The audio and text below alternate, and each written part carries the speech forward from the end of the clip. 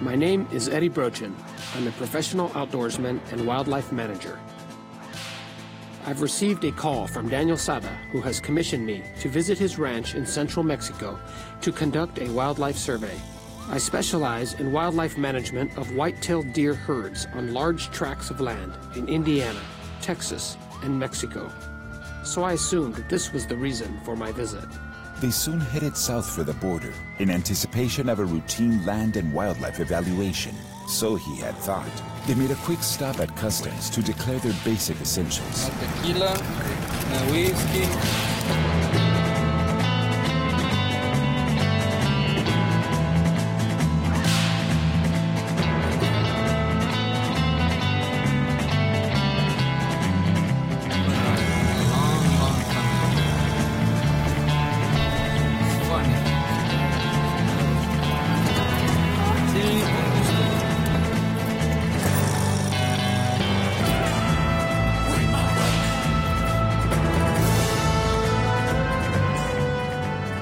Now the sportsman and his crew were finally through the border and headed through the interior of Mexico.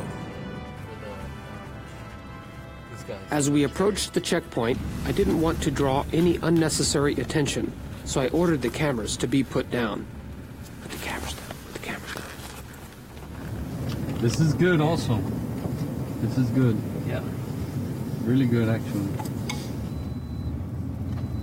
It makes me proud to see them working and here with their presence, taking care of the area.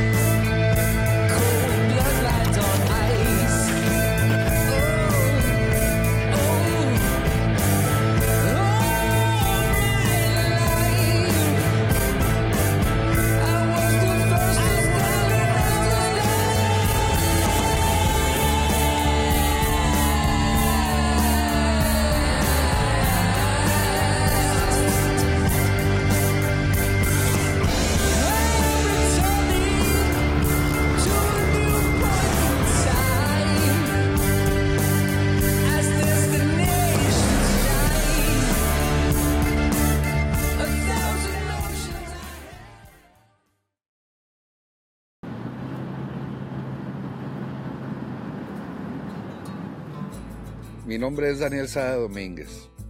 Yo soy productor agropecuario. Soy el dueño de este rancho. Aquí se conoce como Rancho El Cerrito.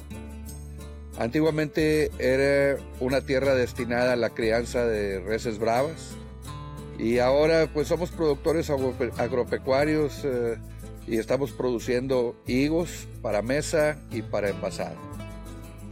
Criamos toros aquí desde mi abuelo. En la época de 1920 él pidió su primera corrida de toros y nosotros ya con el nombre del Cerrito empezamos a lidiar desde el año de 1968. Afortunadamente triunfamos en la mayoría de las plazas y hemos estado presentes en todo el territorio nacional. Now, to his surprise upon arriving at the El Cerrito Ranch, he quickly realized that there would be much more to this visit than he expected. Much more. Todavía me acuerdo cuando yo era niño, aquí hay una leyenda muy bonita. Es la leyenda de el Toron. El Toron era un animal enorme, con unos cuernos gigantescos. He soon found out that the El Cerrito Ranch was originally part of a much larger ranch called the Playa that was acquired through a Spanish land grant in the 1700s, and that it eventually became a ganaderia for Spanish fighting bulls. After mining operations had closed, this ranch became a Spanish fighting bull breeding operation that helped satisfy the demand for fighting bulls in all of Mexico, South America, Spain, and Portugal. He began to hear stories of a legendary fighting bull that was bred on this very ranch and sold into the Plaza de Toros in Monterrey. Ever since I was a child, I've been listening to a story and a legend about a bull called El Toron, but he was like the star of the bullfight. And not even before the picadors came in, the bull ring, boom, El Toron just gored the matador really, really badly. The next matador comes in and challenges him again, tries to kill him. Unfortunately, the story repeated, he got gored again by El Toron. Picadors come in, and there they are just waiting for the bull to charge them. But El Toron just came in so fast, he just gored the horse again. I mean, just like the other two matadors. Finally, the third matador comes in the bull ring. He was actually able to spear El Toron with his Spanish sword just exactly the way they are supposed to be killed. Sí, hay una leyenda aquí que es la leyenda del Torón. Es un toro que batallaban mucho los vaqueros para pescarlo, para verlo. Y fue creciendo y se fue quedando porque no podían con él. De repente lo metían al corral y se les escapaba, ¿verdad? Ese toro batallaron mucho. Un buen día lo metieron a un corral y por fin pudieron dejarlo encerrado toda la noche. Al siguiente día vinieron a llevárselos para que los lidiaran en la ciudad de Monterrey. Cuando se supo aquí que ya había muerto el Torón, los vaqueros se pusieron muy tristes, hicieron una fiesta para despedir al Torón, al alma del Torón. Y cuando hicieron esa fiesta, fue cuando descuidaron el resto de los animales que estaban en un corral pegado al cerro. Y de ahí dice la leyenda que es de donde se escaparon sus descendientes que ahora habitan arriba de la montaña. Así que allá arriba está el hijo del Torón.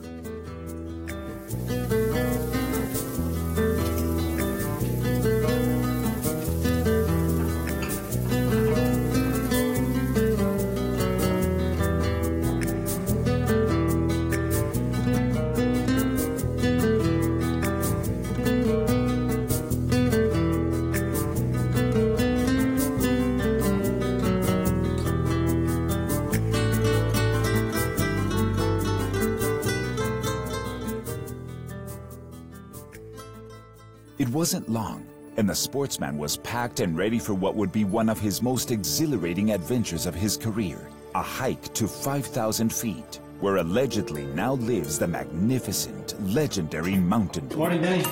Hey, good morning. Morning. How are you? How was your sleep? Sleep was good. Yeah? Really good, yeah. Are you ready? A couple months worth of cardio there at the gym. I think I'm ready. It's gonna be a rough one, but it's totally worth it. Okay, well, let's hope we can find some bulls, huh? El Cerrito fue muy antiguo. Este terreno fue de el abuelo. Se lo regaló a mi padre y luego mi padre me lo regaló a mí.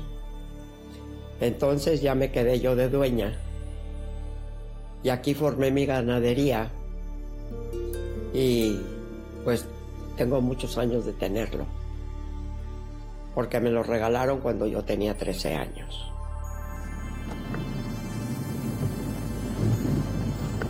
So here we go, Eddie. This is it. We're finally getting close. I mean, it looks like we've been driving towards this mountain for an hour, and it's still way over there. It's like you never get there, you know? Right.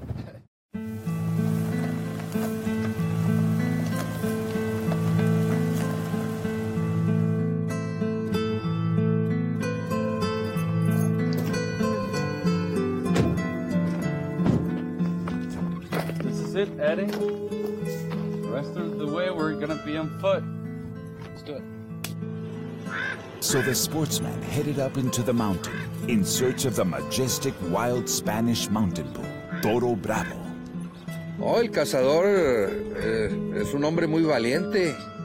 Ese hombre con solamente un arco y una flecha de madera viene para subir esa montaña para ir a cazar ese toro majestuoso, el hijo del Toron ahí arriba. Pesa más de 600 kilos ese animal.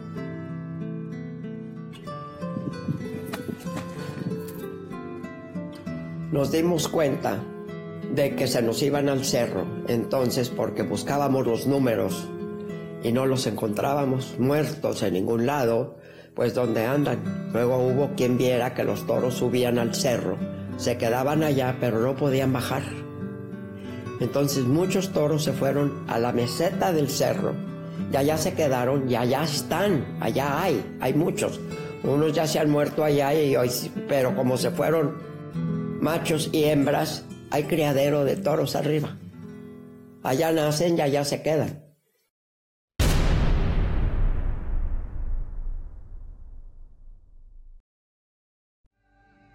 El Toron had become some sort of like a spirit here at the property. So when this bull died, his bloodline basically won their freedom, because back at the ranch, the vaqueros at the time basically sat around and told stories about the legend of El Toron, and nobody worked. When these bulls escaped, they actually returned to their place of origin.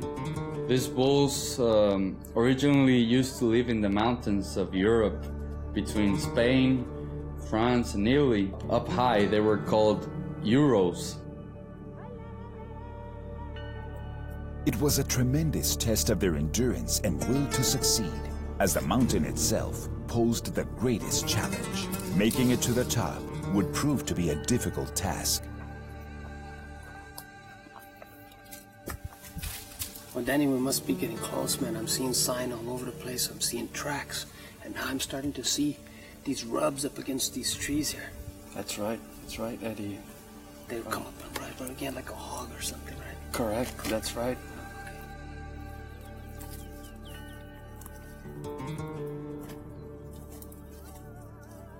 Danny, what is this place right here? This is base camp or what? Yeah, this is actually base camp. This is one of the mining tunnels that the miners dug out back when they had their operations running. It's gonna be our best source of water up here in the mountain. Okay. And when the time is right, we can even find some peaches. You can see all these old peach trees and the fig trees. They were all planted here by the miners 100 years ago. They're still living here from the water.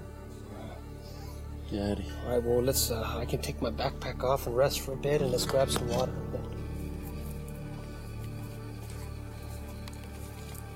Here the adventurers must get their fill of water and prepare for the final climb to the summit, or Pandero as it is called.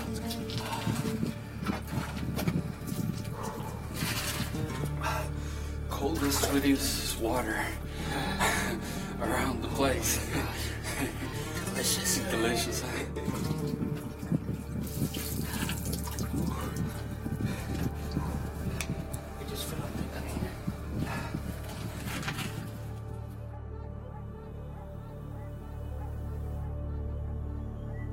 At this point, he needed to make it to the top just to prove that the bulls exist and have found a way to survive in this ecosystem. Are they successfully breeding? What is their main diet? Where do they get water? These were some of the questions that were running through his mind.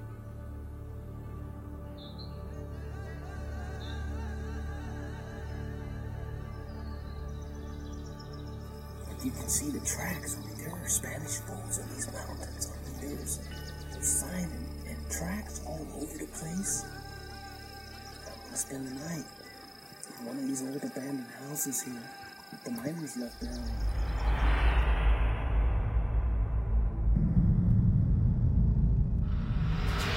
2 packages of oysters, 1 thing of tuna left, 2 things of tuna, that's it. Mm-hmm.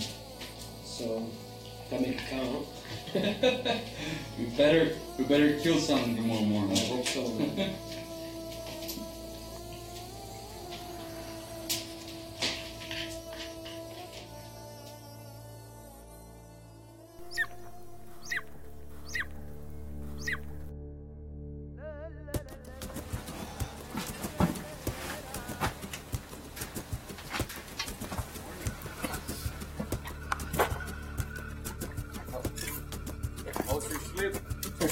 What sleep? From here on out, the trail to the top consists of only trails used by the bulls, so the toughest climb was yet to come. More proof right here that Spanish bull herds are indeed thriving right here and are wild. I actually took the skull and horns of this bull last year, and he now decorates our main entrance to our home down at the ranch. Oh, okay. But yeah, he died here of natural causes, just of age. Old age. He came in and tried to look this really nice area. He just laid down. He liked it here. Put himself to rest. Very nice. Yeah. Oh, but this is cool.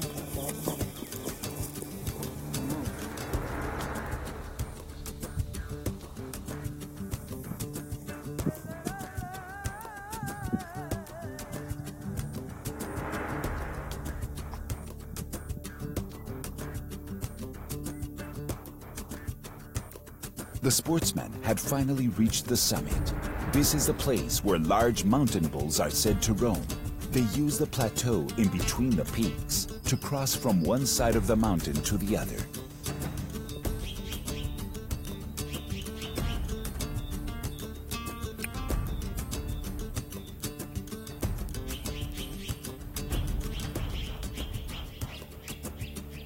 After reaching the summit, Daniel had to say goodbye, as he was running late for his cousin's wedding.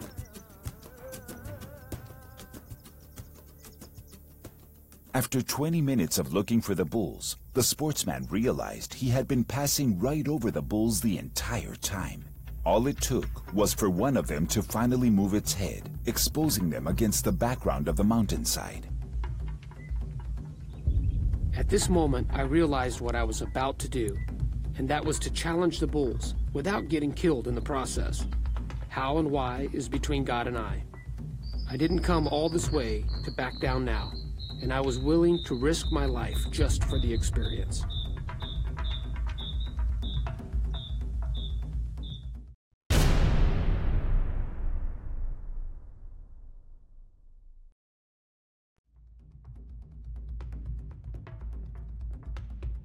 The head-on standoff was long and strenuous and proved to be unsuccessful. The bulls are very smart, and after 2 hours of an intense stare-down, his body had begun to wear down, and he knew if he didn't head back soon for the safety of the base camp and water, he might not make it to fight another day. So he accepted defeat and headed back up to the plateau. Once he had arrived at the plateau, he realized that his cameraman and only survival partner was gone. He was nowhere to be found. He looked for him for 2 hours and eventually decided it was best to try and make it back to base camp before he ran out of water and daylight. We got up close and they're just these massive bulls. I mean, it's huge. They have giant horns, just big black bulls like you see in the Matador fights. I lost track of Eddie at some point, so I don't know what happened to him. And I was wandering around and we kept bumping into these enormous bulls, and I didn't want to get run over or anything, so I ended up leaving. Should have left Eddie there. I didn't really know what happened to him, and I couldn't get a hold of him. I didn't have a phone or anything, so I had to pack up my stuff. I waited for like 2 hours, and I packed up my stuff and went back down the mountain. The sportsman needed to hurry and secure a decent shelter for the evening. Not only would nightfall be upon him soon, but a massive cold front from the north was now headed in his direction.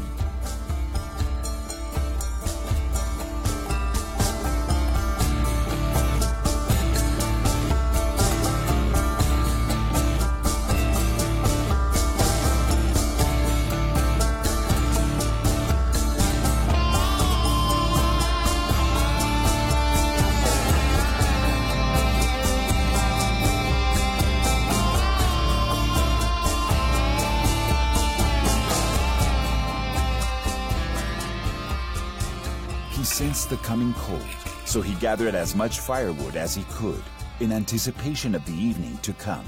The cold he wasn't afraid of, but he knew that this was wild bear and mountain lion country, so he made several sound traps for any would-be predators that might venture his way during the night.